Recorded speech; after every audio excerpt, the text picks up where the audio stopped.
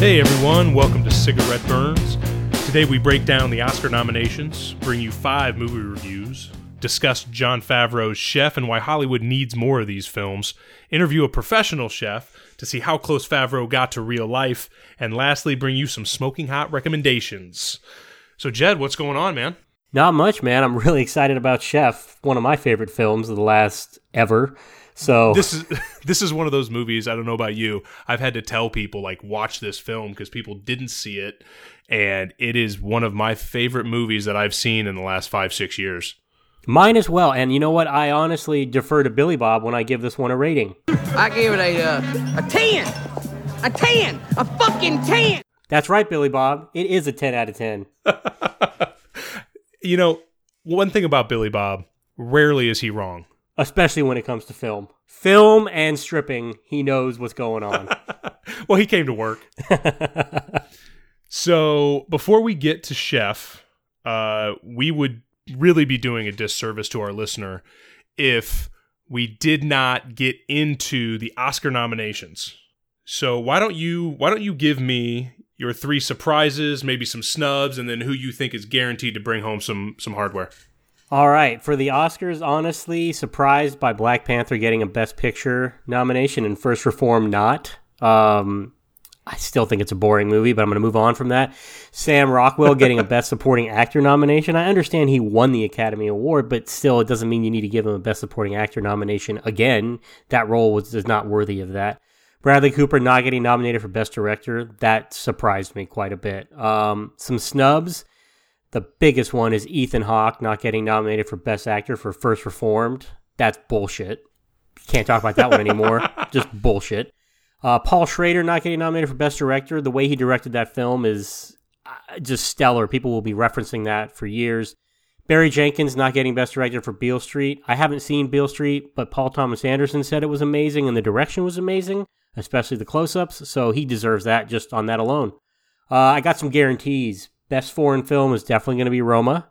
Best Original Song is definitely going to be Shallows from A Star Is Born. I know, easy way out there. And Regina King going to get Best Supporting Actress despite her not even getting nominated at the SAGs. Can you believe she didn't get nominated at the SAGs? I was floored by that. Absolutely floored. Unbelievable. My takeaway, though, for the Oscars overall is that Rami got nominated for Best Actor. And, you know, it's not a big surprise. I'm just really happy for the guy because I've enjoyed Mr. Robot. And he was the only good thing about Need for Speed. So, there you go. What about you, man? What do you got for the Oscars? Well, I think my surprises echo yours a little bit. First, Bohemian Rhapsody getting Best Picture nomination is the worst nomination I may have ever seen. You know, we've had movies in the past that won Best Picture that were controversial, Crash or Shakespeare in Love, but I've never seen a worse and more unworthy nomination. So, that was a huge surprise to me. Pavel Pawlikowski getting nominated for Best Director for Cold War over Bradley Cooper, along like what you said, I really can't believe that happened. Then Ballad of Buster Scruggs got nominated for Best Adapted Screenplay. Not a ton of people were in love with this movie. You had people who loved it and you had people who hated it, but this wasn't one of those Coen brothers films that everybody was in love with, so I was surprised to see that get nominated. As far as snubs go, you know, yours were a lot of First Reformed. Mine are a lot of First Man.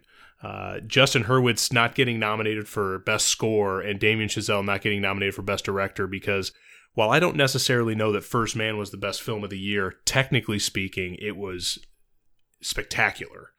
But the score of the film, you and I saw it together, we were floored by the music in that film. So those were some surprises for me, including the fact that the Best Documentary did not nominate Won't You Be My Neighbor, which between that and RBG, I mean, people were talking about those documentaries constantly, and Won't You Be My Neighbor was a very good one. And for it not to get nominated, I was a little surprised with that.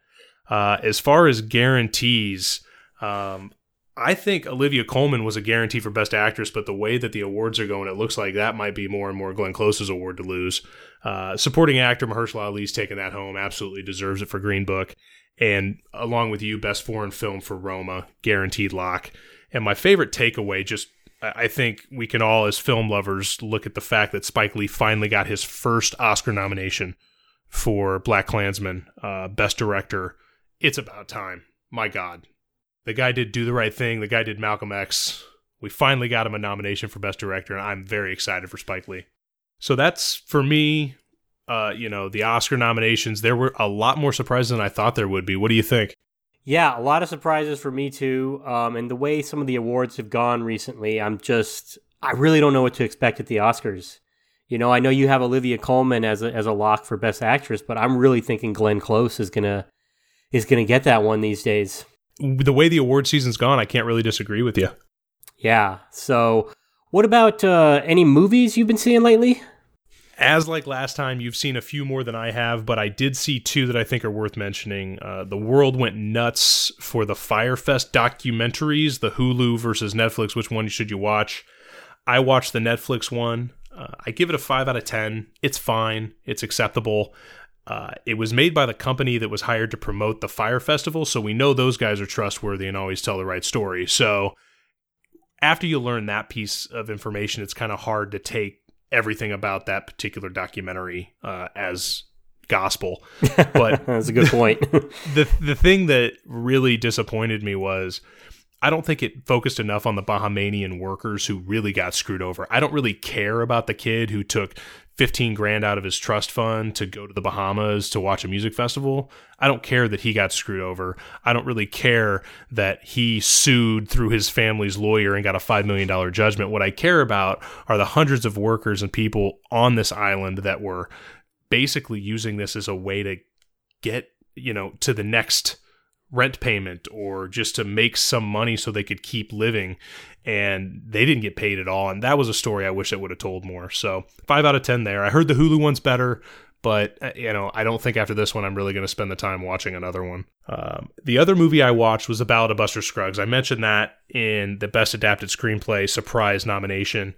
I do think it's deserving, though. It's 6 vignettes that are absolutely Coen brothers through and through. You've got some very darkly humorous ones. You've got some straight up funny ones. A lot of religious undertones in some of the vignettes. Tim Blake Nelson was phenomenal. He actually plays Buster Scruggs in the very first story. It's probably the strongest of the vignettes. James Franco's a little out of place.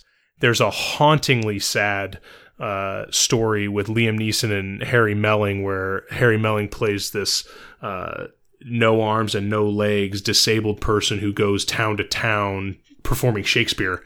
And that's a really interesting and sad story with him and Liam Neeson. But I give it a 7.5 out of 10. I thought of the 6, I thought 5 of the vignettes were fantastic, and I suggest everyone get out there and watch it. I got a quick question for you actually about that. When has James Franco not been out of place in your opinion?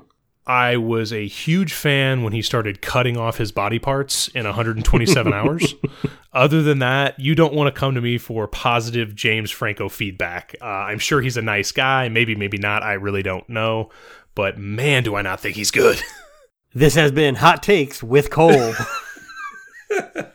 Oh, we have our first segment. I'm very excited. I hope I do it proud. So how about you? What have you been watching? So I saw Glass, which I'm giving a 5.5 out of 10. I really expected a lot more. But then when I started to think about it after seeing Unbreakable, which I loved, and then seeing Split, which I really, really enjoyed as well, kind of wasn't sure where he would go with it.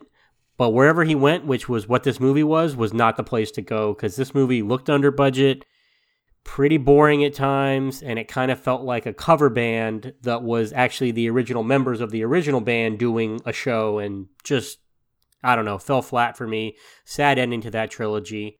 Aquaman I saw, which I give a 4.5 out of 10. It was better than I expected, actually, even at a 4.5 out of 10, but that's mainly because Jason Momoa. It's one of the better DCEU entries, not saying a lot. About 40 minutes too long, some real cringe-worthy dialogue. And there's a scene in Italy that's basically from a romantic comedy that just stands out because it's from a movie that was not made. I don't know what the fuck movie it was from, but it was from something else. And then I also saw The Wife, which I give a 6.8 out of 10 to. Glenn Close owns that movie. Jonathan Pryce is really good as her husband, but she doesn't break once. She is her character in every scene. She is the embodiment of it. The plot is pretty telegraphed from the start, but it's okay. It's not really trying to hide that. It's a dialogue-heavy film, but I expected the writing to be a little better given that.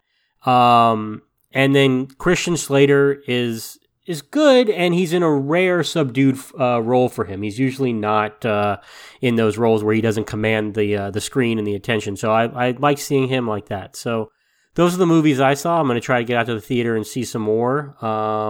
But yeah, that's about it for reviews for me.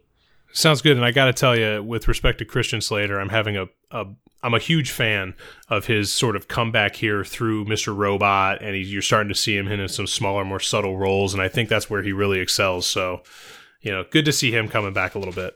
Yeah, I'm really hoping for that Cuffs sequel. I really want that to happen. Okay, guys, are you ready? It's time to make a stew in the movie Chef.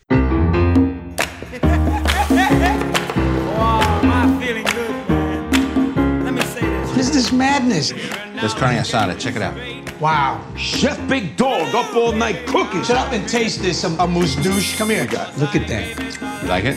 Yeah. We're gonna cook like this. We're being reviewed by the most important critic in the city. Now suddenly you're going to be an artist. Well, be an artist on your own time. It's my restaurant. So you're threatening to fire me now? I'm telling you what I'm prepared to do if you don't cook my menu. It's up. The review's out. You didn't like what they wrote about you? I didn't like it either. Who cares? I do, because I could have done better. I should have cooked food that I was going to cook. Hey, what are you doing? Don't do it. What are you writing? Chef, that's out there now, bro. It happens. Why would you do that? You can't take that back. Dad, did you post anything since last night? You gotta be kidding me. Wow. You realize how many people have read this? You're trending, bro. You're never going to be happy cooking for someone else. So what are you gonna do? You're gonna laugh. Tony, Carl's got a taco truck. For real? I was so jealous when I heard your voice. I was like, that's what I want to do. You ever try andouille sausage? No. It's spicy. You like spicy? No. It's not so spicy. Come on. So you heard us at the outset. Jed and I are gigantic fans of this film. This is one of the Hollywood movies you don't see enough of anymore, and we'll probably get into that a little bit more later, but it's a classic 3-act, easy to follow film that just excels in every single aspect of the film. It starts with our hero Carl, who's a chef. He's on top of the world. He has a very popular restaurant in Los Angeles, and he's a popular chef, and everything is going his way.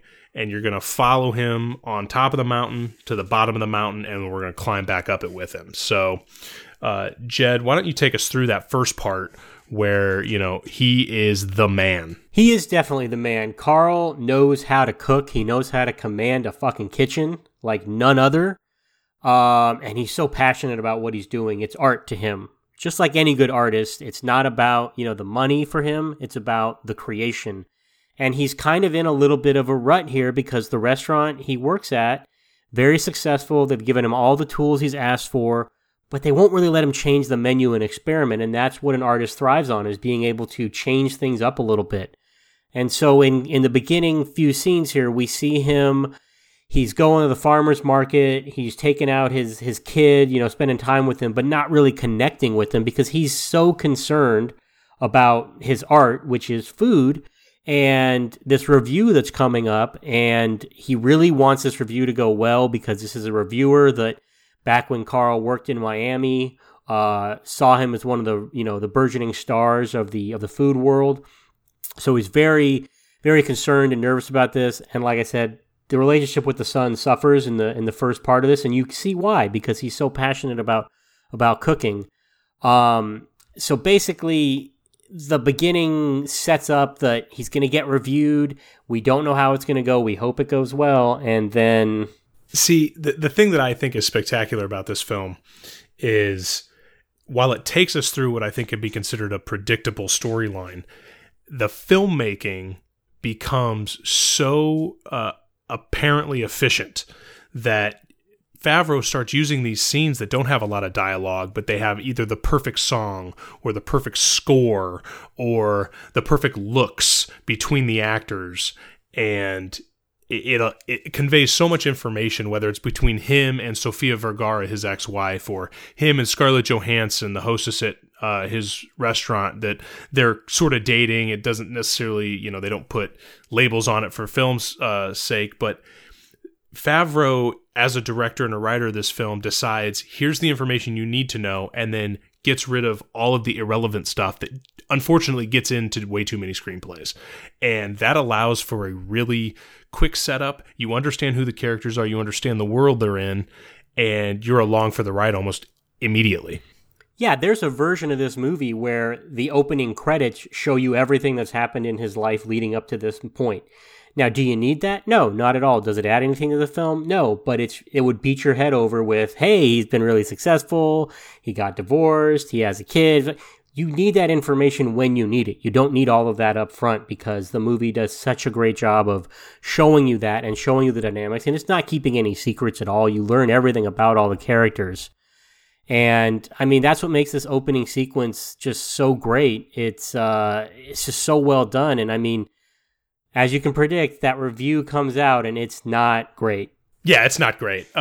Before we get to the review, one of the things I really like about the movie, and it's because I've known people who work in kitchens and who have been chefs, is it is the most authentic movie set in a kitchen that I can remember seeing. Because there was this sort of stretch where No Reservations came out, Burnt came out right along at the same time as Chef, and they were just absurdly bad, and the worlds they portrayed just weren't realistic. This one, it knocks it out of the park, whether it be from Carl's intensity by himself in the kitchen trying to create dishes, to John Leguizamo and Bobby Cannavale as his line cook and sous chef, and sort of the rush that they get when they get in the kitchen. That really brought to life this entire world and gave it a realism that I didn't see in other movies that are sort of using restaurants as set pieces. I also really like Dustin Hoffman as the restaurant owner. He's perfect, and none of these characters becomes over the top. Yeah, I agree with you 100%, because you mentioned John Leguizamo, and he plays Martin, and he's so fucking perfect in this movie, which he normally is, and he just nails this from the get-go. You understand who his character is, what his place is in the kitchen. He's barking at the people like, "Whose bacon is this? You better grab your ankles when I come over there, because you watch the fuck out." It's just great line deliveries by him, and you like all the characters from the get-go. You like Carl. You like Martin, you like Tony, played by Bobby Cannavale. You like all them. And Dustin Hoffman is not, as you said, an over-the-top asshole, but you understand where he's coming from too. So these characters are rounded out, even in the short scenes you see them in, because Dustin Hoffman, his bottom line is he wants customers in the restaurant. The restaurant is doing well. They're making money. He doesn't care if the menu's been the same for 5 years, because food is not an art to him. It's a business. But it's an art to Carl, so that review, I mean, well, this line from the review is just kind of crazy when he reads it. Over the last decade, Carl Casper has somehow managed to transform himself from the edgiest chef in Miami to the needy aunt that gives you $5 every time you see her in hopes that you will like her, but instead causes you to shrink from her cloying embrace, which threatens to smother you in her saggy, moist cleavage. The signature app intended to impress the country club brunch crowd is the caviar egg. A shirred egg topped with a dollop of caviar is an excuse for the chef to overcharge us for his insecurity and lack of imagination. Carl Casper can best be summed up by the first bite of his needy and yet, by some miracle, also irrelevant chocolate lava cake. Casper didn't even have the courage to undercook the cake, thus curiously lacking its signature molten center. This sad dessert is emblematic of Carl Casper's disappointing new chapter. His dramatic weight gain can only be explained by the fact that he must be eating all the food sent back to the kitchen. 2 stars. Yeah, I mean, that pretty much sums it up. That would destroy me if that was what someone said about mine. Yeah, that's demoralizing. That cuts to the core of who Carl is as a person. It cuts to his vanity, and he shows it. And one of the things that review does is it exposes all of his insecurities in the paragraph that Carl read. And the way Favreau plays it, it's so subtle, but it is so intense. And everybody in this movie was cast perfectly, including Jon Favreau, who I think this is the best he's been easily since Swingers. I personally think this is a better performance than Swingers, but every single actor or actress in this film is right in the pocket where they are most set up to succeed. This is definitely his most personal role to date, and I don't know that you can get more personal than this, because this comes from a very personal place for him in terms of, I know he went through something, and that's what this art of this film was generated from, and I'm going to get into that a little later.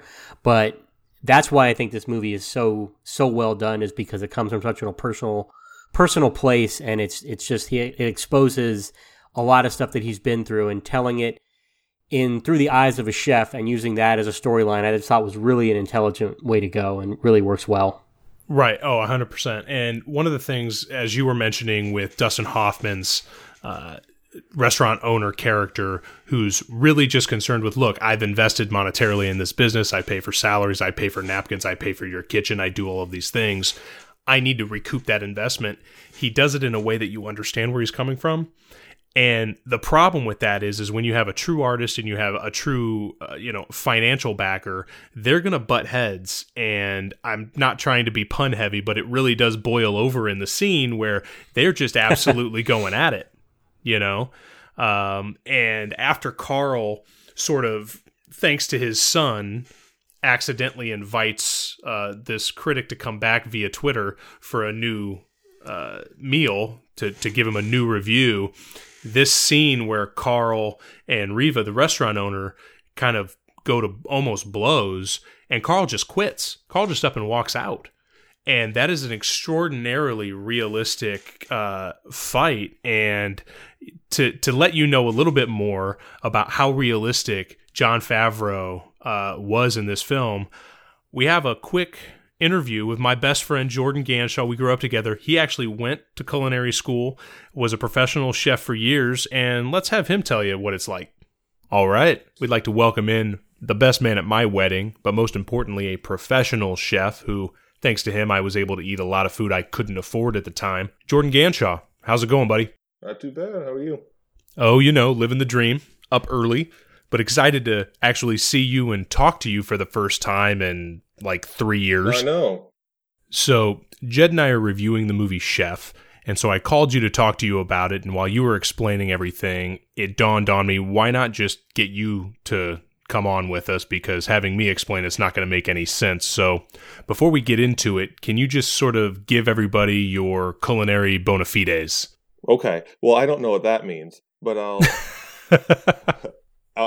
let you know where I've been and where I come from. So I went to culinary school in Chicago at Le Cordon Bleu, and then I've worked in various restaurants in Illinois and Texas, and then transitioned into healthcare food service when we lived in Kansas City and then in Connecticut, and at which time I decided it was time for a change, and now I don't do that anymore. But I loved it while I was in it. And when you started, you actually got up the chain pretty quick, because when you and I were living together in Peoria, you became the head chef at this brand new, really nice restaurant. Right. Yeah, right. No, I got pretty lucky right off the bat. And you built, I remember you building that from the ground up, right? Yes, actually, literally helped building it from... Yeah, I remember when you were like, putting up walls, I laid floor today. I tiled the floor. I installed equipment. It was really something.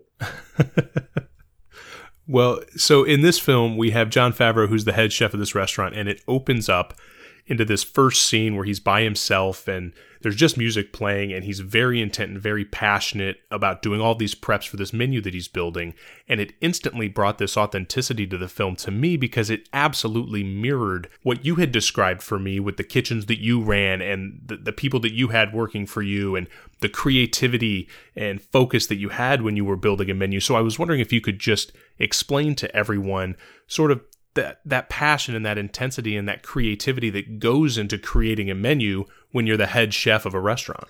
Well, I think it all starts with understanding what the concept of the restaurant is, what your end goal for the type of restaurant you have, along with what your target clientele is. You know, if your target clientele is, you know, a Sunday brunch crowd, you're not going to put a whole bunch of effort into, you know, reinventing the wheel for every night of service. But if you're, you know, the restaurant that we were talking about was kind of a contemporary American, kind of a newer concept for the area. And so having that, it kind of gives you carte blanche in a certain aspect to do what you want and go the direction that you want to go, because there is no set template for what you want to do. So you really just kind of see what pops into your head, what makes sense, and then go with what works. Now, when you were building a menu, I remember all of these crazy ingredients and like exotic salts coming to our apartment, and you were really taking quite a bit of time and expending a lot of energy trying to create this menu. And is developing those types of recipes something that you enjoy and drove you to want to be a chef? Yeah, the creation of dishes is what drives, I think, most chefs, other than, you know, the day-to-day, you know, rush, if you will, of service. But for the most part, it's the creation, the actual, I'll be more specific, the creation of the dish itself. Creating recipes is incredibly monotonous and boring and frustrating. But the idea, the concept of the finished plate itself is really what fascinates most chefs, I think. And what we have in this film is we see him go to markets and we see him shop for ingredients and sort of become inspired by ingredients to then create a particular dish. So when you were, you know, preparing these dishes or trying to create these dishes, is that how you would go about it? Yeah, I think for the most part, and I think kind of what we talked about a little bit yesterday is it's kind of a puzzle. You know, you get these pieces, you see these pieces, and there's no, like I said, there's no template, there's no picture to go off of. So you need to decide how they all fit together. Now, what we get here is this film establishes very quickly that Carl is both extremely passionate and extremely talented at what he does. And we have a scene where a very famous reviewer is coming in, and Carl is trying to explain to the owner of the restaurant that they're in a creative rut and they have to do something a little more exotic, a little more challenging to sort of bring up the prestige of the restaurant and impress this reviewer. Now, the owner of the restaurant is saying, no, we have more reservations than we've ever had. You need to cook what you've been cooking for 5 years. And they have this blow up. Have you ever had an instance like that with someone you've worked for? Oh, God, yes. In this one specific instance, a restaurant, a family-run Italian restaurant, I was brought in to run the kitchen in Austin, Texas. And they brought me in because they had been kind of the Italian-American red sauce, run-of-the-mill kind of Italian restaurant. They wanted to branch out and broaden their horizons a little bit and bring in a little bit different clientele, because it was in a fairly affluent part of Austin. So they brought me in, and long story short, we were about 10 minutes till dinner service on a Friday night. The general manager just comes up to me and tells me that I need to throw away the specials that I made. I don't remember what they were at this time. Throw them away and start over again. Now, again, this is 10 minutes before service. There's no time to start anything new and make it even halfway decent. So I just went up and I said, why? What's the problem? And he turned on his heels, put his finger in my face, and said, because I told you to, boy. And by the way, for our listeners, Jordan is every bit of 6'4" and really just not the type of person that you're going to do that to. No, it didn't go over well. I mean, at this point, I wish I was there, though. Did not handle it well, but I think most people probably wouldn't. This is the far cleaner version of this story that I remember you telling me, by the way. I'm unsure of the language rules of the interwebs. We have an explicit rating. Okay, good. So he said, because I told you to, boy, and I very politely asked him, what the fuck did you just say to me? And things were said that most would probably be considered offensive or unnecessary. I'm sure there were diners showing up for their early dinner that heard things that they wouldn't normally hear. But everything, you know, he was in my face, I was in his face. We didn't agree with what was being done. So I start nonchalantly, I toss my apron at him, told him I'm done, started nonchalantly getting my stuff together, got to a point where I was packing up my knives. I grabbed my knife to put it back in the case and everything, and he comes up to me. He says, "What, are you going to cut me now?" And so, again, didn't handle this quite okay as professionally as I could have. So I put my knife, pointed it right in his face, and I said, if I was going to fucking cut you, we wouldn't have time to talk about it. And so I put my knife away, told him to go fuck himself. And that was how that conversation ended. And as I told you yesterday, I was like, you got to keep in mind, this is the same restaurant that not a month earlier bounced my payroll check. So it wasn't, they weren't tops on my list anyway. So you weren't too keen on keeping the relationship? It wasn't a lifelong partnership, I think.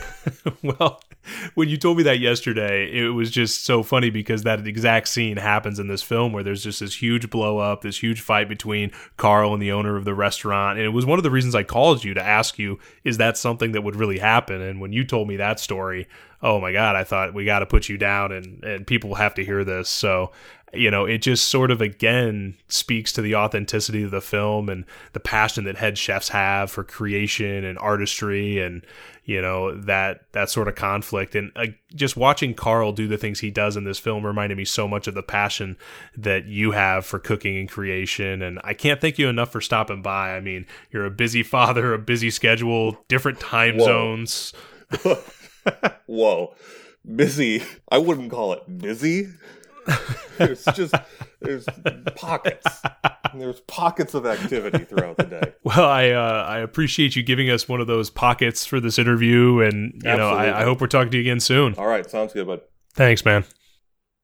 So yeah, I think Jordan was able to confirm what Jed and I thought about this film the first time we saw it, which was it's so real and it's so personal that those little details that Roy Choi, the restaurant guru who helped on the film, those details helped bring this film alive.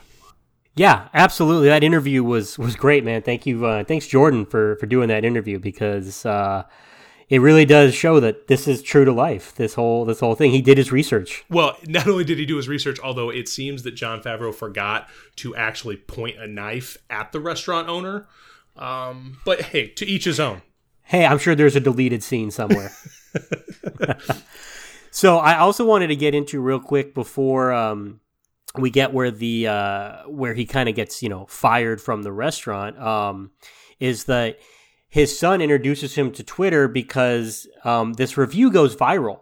So that's kind of one of the catalysts for the movie is not just a few people read this review. It goes viral. Everyone's retweeting it. He asks his son about it. And he says to his son, okay, sign me up for Twitter. I mean, he asked the guys in the kitchen as well, and they tell him that Twitter is... Is it good? Yo, big dog. Yeah. Fuck Twitter. Fuck Twitter. Again with the fuck Twitter. Why should I fuck Twitter? You're not on Twitter? No. What, you're getting too much pussy? Is that the problem? It's gotta be, right? What does Twitter have to do with pussy? Well, have you not heard of the term social networking? Yeah? But that's what it is. It means pussy? Like pussy, or like getting tickets to something, or finding out about a new band, shit like that. Anything that requires a database. So pussy requires a database? Yeah. Yeah, well, I guess it's for that too. I don't know personally, but I guess it could be for that. Maybe it is for Bobby Cannavale. We don't know. Yeah.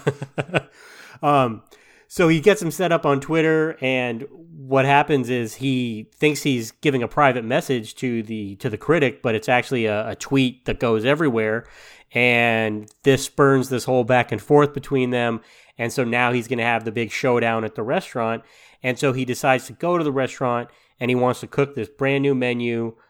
Dustin Hoffman, Riva, will not let him do that. This fight ensues, and Carl goes back to his house, and I would say this is the Rocky IV of cooking montages. I mean, this definition of rage cooking, 100%. No, I 100% agree with you. It is hate cooking to the max, and it looks delicious. By the way, a side note for you people who may not have seen this film yet: eat something before you watch it. Otherwise, you're going to be uncontrollably hungry. 100% true. This sort of cooking in his apartment is trying to get him to release this stress or hopefully get him to forget about what's happening at the restaurant, and he can't give it up, and he ends up going to confront the restaurant reviewer, who's played to perfection by Oliver Platt, which, again, any filmmakers out there, burgeoning filmmakers that might be listening to this podcast, if you want to make your film better, you put Oliver Platt in it. There's a funny story there, too, because I heard an interview with someone, and he said that whenever he's with Oliver Platt and he's like, yeah, I'm writing something, the first thing Oliver Platt says before he even asks what it's about is, where's my part? That's his response to everything. So, and he's worth it because Oliver Platt is amazing. Never been bad. I do want to say that in the rage cooking montage scene, the song choice is the same one from the Spike Lee movie 25th Hour, and it's so well used. It's so great. I don't know. It sticks out to me every time I watch it. Yeah, the songs as well as the score in this film are perfect for each scene. It's one of those films that every sequence was so well thought out, and even though the scene might only be a minute and a half long, every single piece of it is meticulously placed in the right spot, and it all adds up in the end to a perfect film. It really does. So after this blow up and he decides to return to the restaurant, we get, I think, the best scene in the film. You get Favreau confronts Oliver Platt and just loses his mind. And this scene serves two purposes. One, it looked very cathartic for Jon Favreau on a personal level. It's one of the most personal flip outs you've ever seen in a movie. It's sort of reminiscent to Jerry Maguire's freak out when he lost his job, except for the fact that this one's way better. But it also allows us to get to rock bottom and figure out where we're going with the rest of the film. It also does explain to us what a molten lava cake is. Let's just hear what Chef Carl Casper has to say on that. Chocolate lava cake is not just undercooked chocolate cake. That's not what makes the center molten. You take a frozen cylinder of ganache and you set it in the ramekin so that as the outside cooks fully, the inside becomes molten. Okay. It's fucking molten, see? It's fucking molten, you asshole. And you don't do anything. What do? You sit and you eat and you vomit those words back to make people laugh. You know how hard I work for this shit? Do you know how my whole staff works? What sacrifices I make to make you happy, and then you just smugly just fucking shit on my shit? It hurts! Yes. It fucking hurts when you write that shit. It hurt you. It does. He thought you were gonna close his fucking restaurant down. You asshole. Yeah, it is fucking molten. That's right. As a side note, I do love chocolate lava cake. Oh, so do I. So good. It actually pissed me off when I watched this film, and he ruined two of them. He really did. He grabs the one from the other person's plate. That's hilarious. Oh, I would have been pissed. Oh my God. I don't share food anyway, but I would have been pissed. Oh, you don't? Oh, maybe we can have someone on the podcast one day that can attest to that. No need. No need? Okay. All right. So after he hits rock bottom, he's got to talk to a publicist, which was, I thought, one of the funniest scenes. What'd you think about that scene, Cole? Oh, it's so good because I guess when you have pull in Hollywood and people like working with you, you get phenomenal talent for these smaller parts. And Amy Sedaris comes in as this publicist, and it is just outrageously funny because Carl absolutely does not understand why his world is falling apart. He's either too vain to figure out why people don't just let him cook and eat what he serves them, or he's too dense to figure out that the internet exists as a thing. But when he's arguing with her to take this video down, or I just need you to get me a job, I just want to cook, and she responds with, I can get you on Celebrity Chef or Hell's Kitchen or whatever it is. And the look on Favreau's face of just absolute astonishment at how stupid he thinks that idea is priceless. Yeah, well, he's an artist. Artists don't go on Hell's Kitchen, evidently. So it's really good. I guess it's the celebrity Big Brother of cooking. So he's decided he's not going to do that.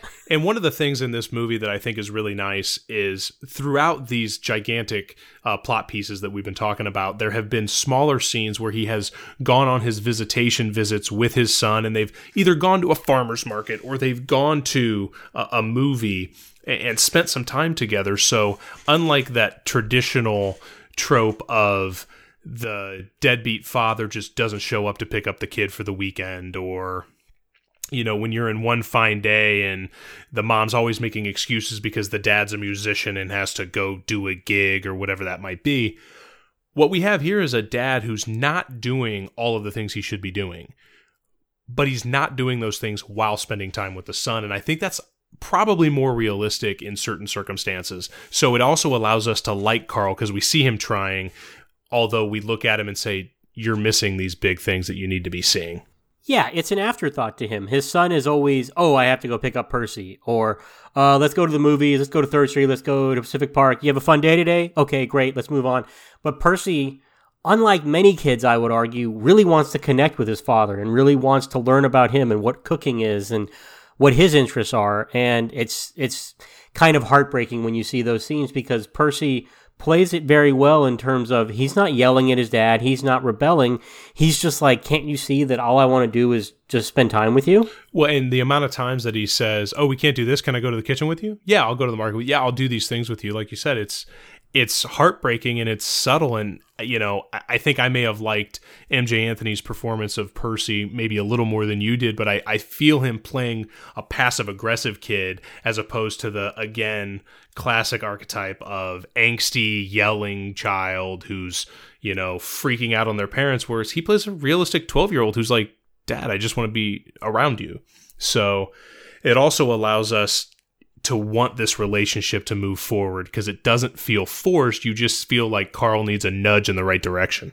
Yeah, and that nudge has been kind of hinted at throughout the film because Carl's ex, Inez, played by Sofia Vergara, has been hinting that he should get a food truck. And basically, if he wants people to eat the food that he's going to make and that's their only choice, then he needs to control every aspect of it. And I think the easiest way to get into that arena is a food truck because he can control the whole thing. It's on the move. He doesn't need to buy a restaurant or lease a space or anything like that and really have a staff. He just needs to do that. And so that seed is planted in the beginning. And now that he's lost his gig and he has no idea what to do, Inez says, why don't you come to Miami with Percy and I, because we're going to see my father. And I think there's someone there that can maybe help you get started with the food truck. Well, and Inez is by far the smartest character in this film. Heads and shoulders above everyone. She has her shit together like nobody else in this film. But she also decides, once we get to the part of the film where it's time to inch into Act 2, where we got to figure out what Carl's going to do, she takes him back to his roots. She says, let's go back to Miami. I want to see my dad. I want to get Percy to see my dad play in this, musical group that he's in. And they go to this, little Havana in Miami, and they get back to where Carl was happiest, where they were happiest. And they say, or Inez says rather, this Cuban sandwich you're eating, yours are better. Yours are better than this. Why don't you, you should be cooking this kind of food. I think people would eat this kind of food. Yeah, she's totally integral in giving him the confidence that he needs to do this. And, as they say, behind every great man is an even greater woman. Maybe that's just my quote. I don't know. But I don't think it is. You out there, Rachel? You hear what I'm saying? That's the truth. Anyway, sorry about that. So she's basically given him this idea, and she's been forming this idea since they were back in LA. And I think she knew where everything was headed with him, and she knew that this would be the way to go. And the interesting part is where he ends up getting that food truck from. I mean, I love that she sends him to her ex-husband, mm-hmm. played by Robert Downey Jr., to absolute perfection. And this is one of those scenes where, in probably a bigger film that got a little more recognition, this could have been borderline Oscar nomination worthy stuff, where he's only in it 5 to 7 minutes, but damn near steals the entire film. So when he's walking Carl in, they have this booty scene where he's got to have booties on his feet, and it's just funny. Even though it's an easy joke, it's funny. He's sliding all over the place. And then once they get into the office, Robert Downey Jr. looks like a douche, I think is the easiest way to say. He's got the deep V and the button-up shirt, and he's got the egregious necklace, and he's looking at this beautiful woman who's his secretary, and, he says this.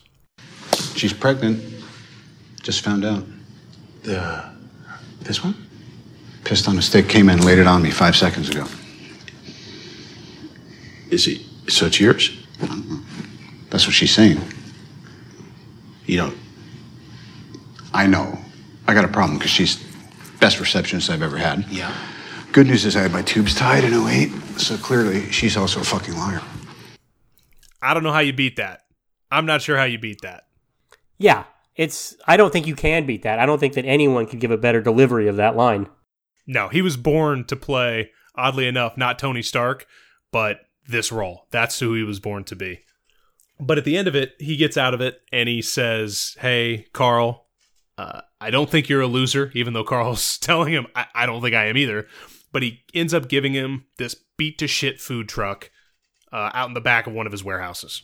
Yeah, we see that he gives him this really piece-of-shit taco truck. And, I mean, we said it before that he started at the top and now he's at rock bottom. And literally this food truck is the definition of rock bottom. He has Percy helping him clean it out. We got this nice montage of them kind of bonding and honestly getting into the first conflict that we've seen between them where they both kind of exploded each other. And it makes their relationship stronger as a result. And who arrives but the third person that really completes this whole thing, John Leguizamo playing Martin. He said, hey, you call me, you let me know what your next gig is. I'm there no matter what it is. Carl calls him, says, I'm doing a food truck here. He's there before you know it. He's down in Miami helping him. And I know the first time I saw the movie, I was thinking at about this time, man, they really got John Leguizamo in there to not really do a whole lot. And when he showed up, I got so excited. Oh, me too. I was smiling from ear to ear because Johnny Legs he's the greatest. He's on that list with guys like Oliver Platt who've never been bad.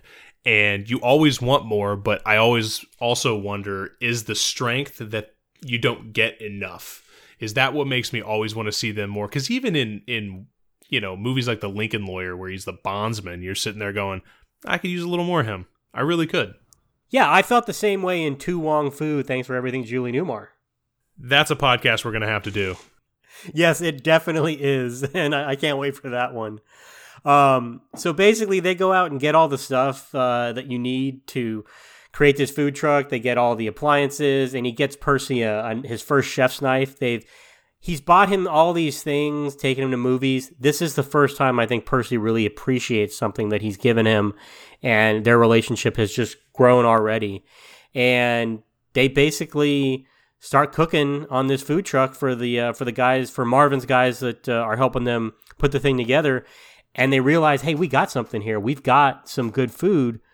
We can plan something here. We can actually do this. Yeah, this is where the plan sort of comes to a formation, and they decide, the three of us, we can really get this done.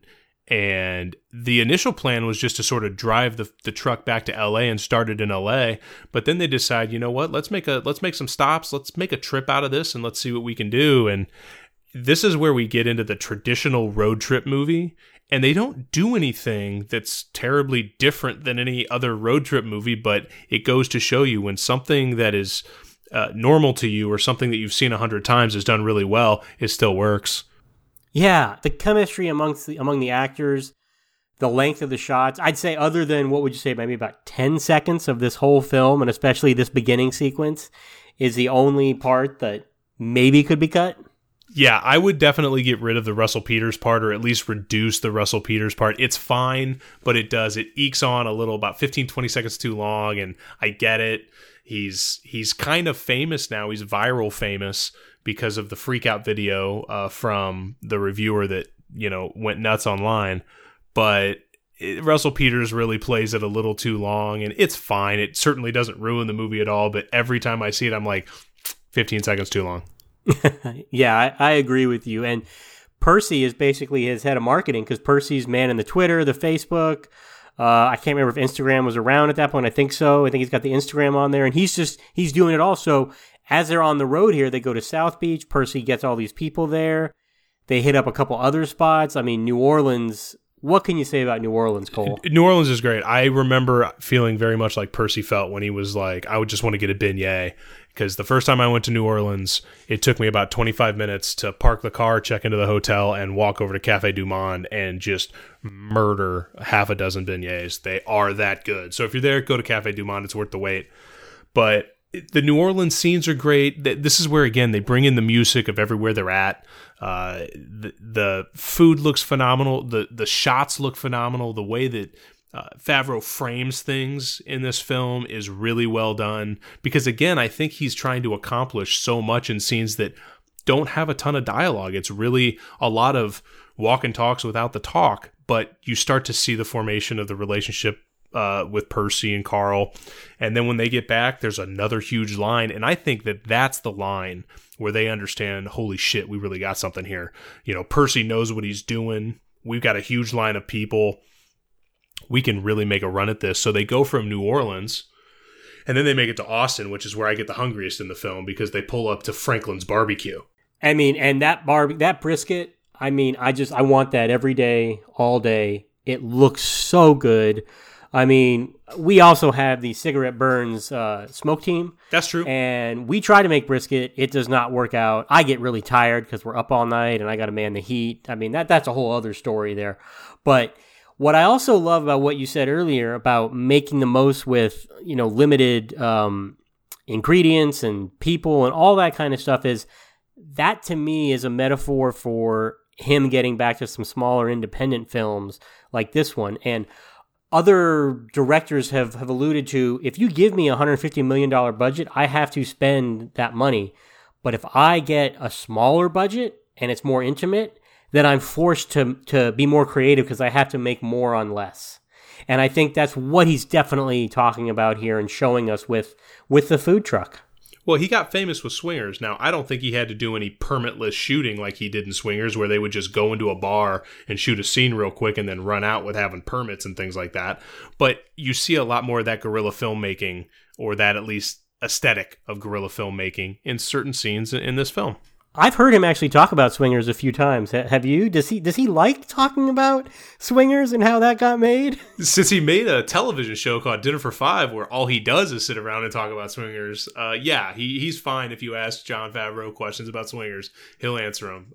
That being said, Dinner for Five was a really fun show to watch. Oh, God, it's so good. I think you can get those episodes on YouTube. Maybe only season 1 is available somewhere for streaming. But anyway, I digress. The Austin scene is great, and we really see him connect with Percy. We do. Completely. And the sad part about that is just when they're connecting, Carl says, look, this has been great, but this is like summer vacation, man. We're getting back home, and if I got to really lean into this food truck, I'm going to be working all the time, and I may even have less time for you than I did before. But Percy's like, I can work on the food truck like after school and on weekends. I can be a part of this. You know, you said I was good in the kitchen. And Carl's like, yeah, but I just don't think it's going to work out. And you're heartbroken all over again. Yeah, it's hard because you've been watching this relationship form and get stronger, and how proud he is of his son, and how much the son wants to emulate his father, and, you know, all of those themes that are so rich throughout this sequence in the film. And then it's almost like watching two characters. It's like watching Zach and Kelly break up at the max, you know. It's just heartbreaking. Fuck you, Jeff. Yeah, Patrick Muldoon is not welcome on this podcast. So, you know, once they start making their way out of Austin, and another thing that I hate to keep using the word authenticity, but one of the things that they do to add that element to this film is they go to Franklin's barbecue. Aaron Franklin is a world-famous James Beard award-winning chef. He makes the best brisket in Texas. You know, the musicians that they have Gary Clark Jr. as the guitarist at the music festival. You know, these sorts of things add to the realism of the film. And it, you know, I'm not saying it's easy to get celebrities to be in your films, but they don't do it in a ham-fisted, over-the-top way where they just look like cameos. It looks like one chef going to another chef to get some food. And it just works. And it's just so natural that feeling carries over through the rest of the film. But anyway, they get out of Austin, and that's when they start heading home. Yeah, and we get back home, and we see Percy's been making this, the entire movie is basically summed up in these 1-second clips, which is a really touching scene, and Carl realizes that he can kind of have it all, and having it all means have Percy work there with him and have the food truck. And so we basically see that now he's on the food truck row where, on whatever, a Friday night, there's all these food trucks lined up. Inez is working the truck with him. And just when we were forgetting about him, because everything looks great, Oliver Platt comes back. Yeah, and this is something that I think is interesting because while at the very beginning of the film, I'd say in the first 10 or 15 minutes, you understand he's at the top, he's going to fall. His intensity is too much. He's ignoring his son. This is just that classic, hubris setting up for a gigantic fall. So you know that he's going to end up jobless or embarrassed or something. But when we're walking back up the film in the third act, you don't know where the top of the mountain is. And I don't think that Carl knows where the top of the mountain is. So that's the really interesting journey. And once you get to Food Truck Row, you think you found it at this food truck where he's in there. He's working with Inez. Maybe they're back together. Maybe they're not. He's got his son working with him. He's bragging about his son. Everything looks to be going great. And you think that's the top of the movie, or that's the top of the hill. And then Oliver Platt turns the corner and wants to have a discussion with him. And then you start realizing, oh my God, what the hell's going to happen now? Yeah, and it's great because it sets up this awesome exchange between Carl and Ramsey, played by Oliver Platt, where Oliver Platt's character gets more rounded out. What exactly are you doing here? I'm eating the food. I'm eating your food. I thought my food was needy and cloying. Well, I didn't think you'd want to serve me, so I sent somebody else to pick it up. What happened between us, that really knocked me for a loop. I mean, you robbed me of my pride, of my career, my dignity. And I know people like you don't usually care about that kind of thing. That's not necessarily true. But you should know, it hurts people like me. Because we're really trying. You started a flame war with me. Are you kidding me? I buy Hank by the barrel, buddy. What are you doing picking a fight with me? I wouldn't challenge you to a cook-off. I thought I was sending you a private message. I didn't know that. I thought we were having fun. It was theater. By the way, what the fuck were you cooking? You totally shat the bed, buddy. How could I back that? You were one of my early boys. I had no control over the menu. Whatever the case, okay? You seem to be cooking for yourself again. Because this shit is sensational. I mean really, really good. Thank you. I'm not gonna write about it. I understand. Because I'd like to back you. So now you see where he was coming from. He thought they were playing a game, and he didn't realize it was as serious as Carl did. And it's good because as you said, Cole, you think he's at the top of the mountain, but there's an even higher peak he can get to. And then we fast forward to 6 months later, and Ramsey's backed him, and he has El Jefe restaurant. Carl and Inez are remarried. And I don't know about you, but I don't want the fucking movie to end. I feel like I just want to watch more of it. I want to see that next movie.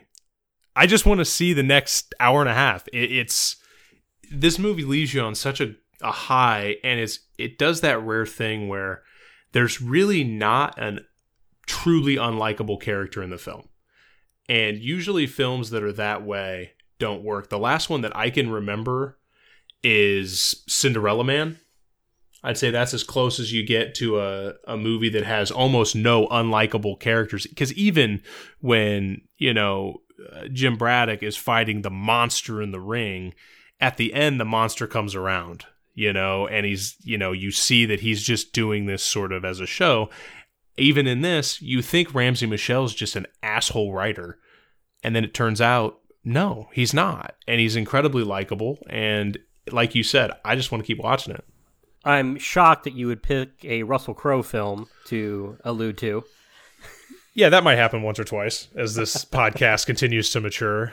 But I think you're absolutely right. Yeah, and this movie just wraps up in a tidy little bow, which isn't always my favorite thing to have happen in a film, but everything in this movie works, and I don't want to be pun heavy again, but the ingredients go together perfectly in this film, and it's great. But as you said earlier, there's a ton of backstory to this that you know far more about than I do. Yeah, it's interesting when you kind of read up and listen to some interviews with Jon Favreau, because he's had quite an interesting career. As we said, he wrote Swingers, he wrote the movie Made, which is kind of a loose follow-up to Swingers in many ways, and he directed Made, and he also wrote Couples Retreat, which, not a great film, but I don't really think the script was the huge issue there. It's fine, and it's funny, and it's got some good dialogue.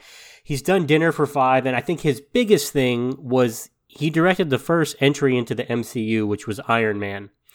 And I think that experience, I've heard Jeff Bridges talk about it, where they didn't know what the fuck they were doing. This is the first movie. The MCU is not what it is today. This is the first thing. So this was almost like a student art film in a way. So I think he had a lot of freedom there.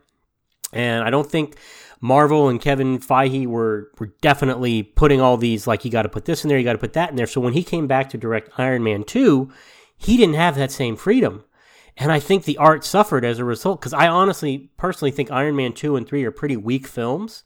Iron Man 1 is a great film.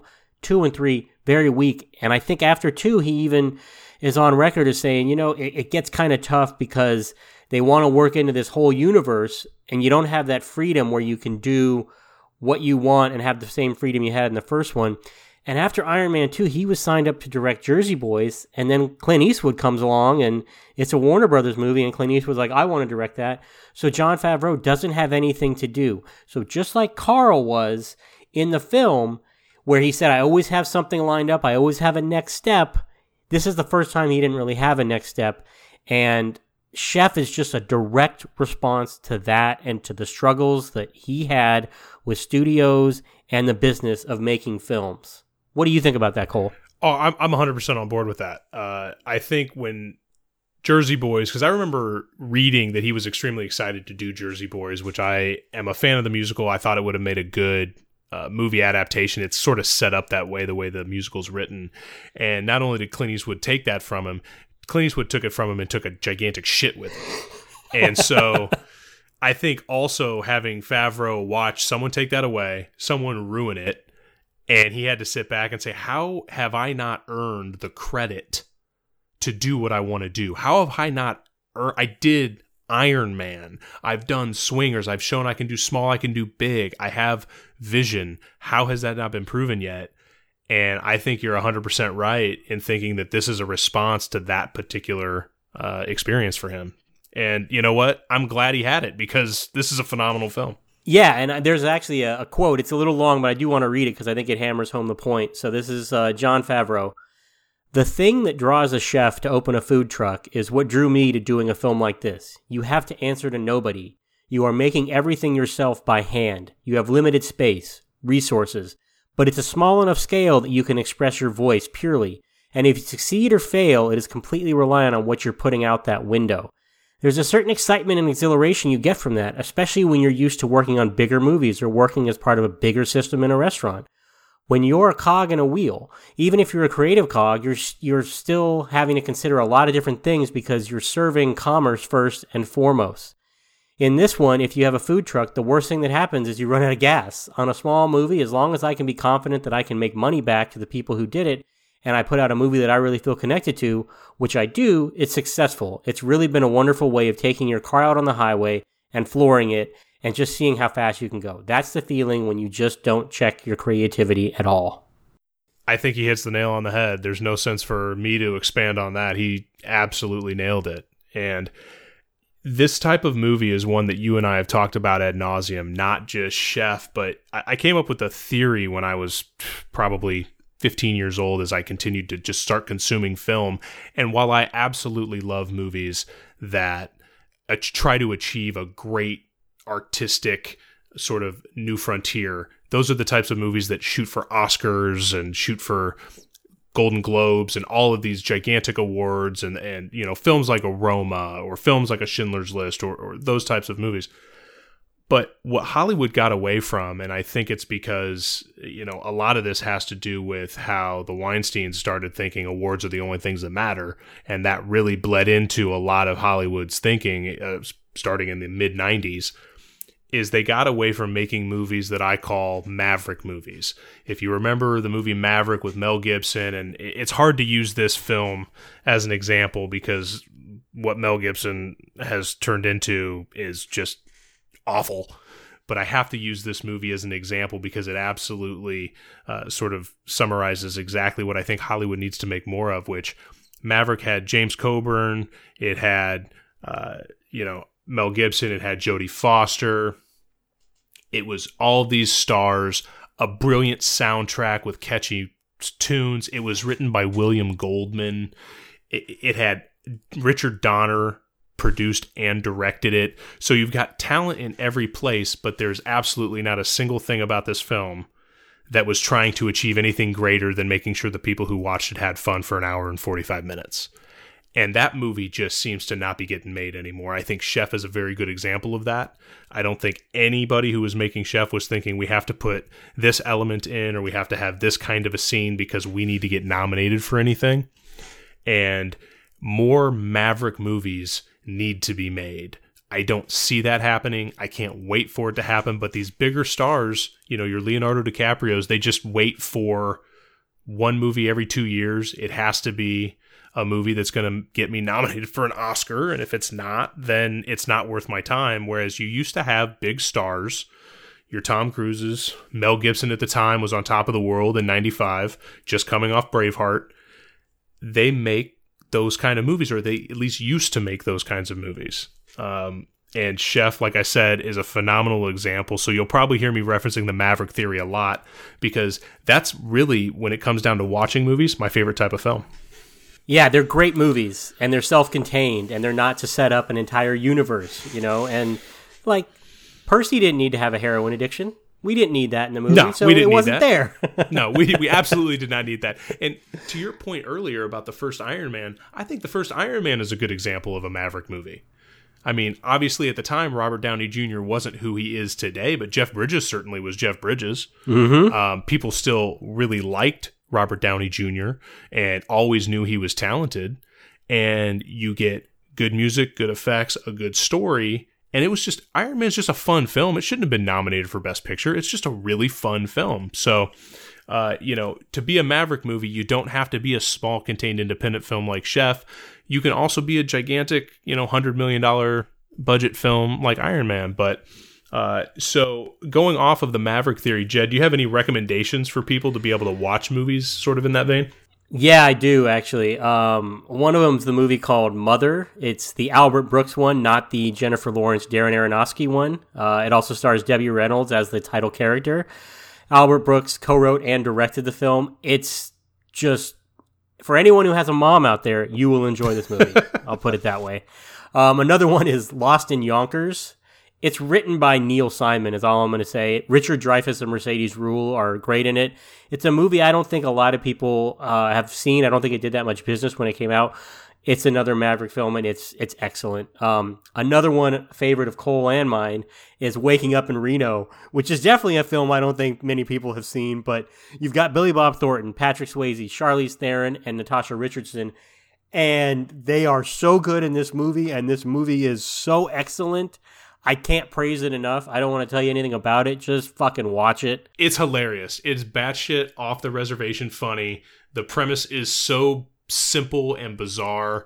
And just understand that you're getting ready to watch a film that has Natasha Richardson almost having an uncontrollable attraction to Tony Orlando. What more do you need from a film? I mean, you've got Patrick Swayze saying the quote, "There's too much blood and alcohol content." I mean, it's too perfect. And the last film I have to recommend is actually a Best Picture winner, Oscar Best Picture winner, is Marty, written by Paddy Chayefsky. Just go see it. It's so good. It's black and white, but who fucking cares? It's just an excellent, excellent film. My girlfriend, who does not like black and white movies because they feel dated, loved it. So there you go.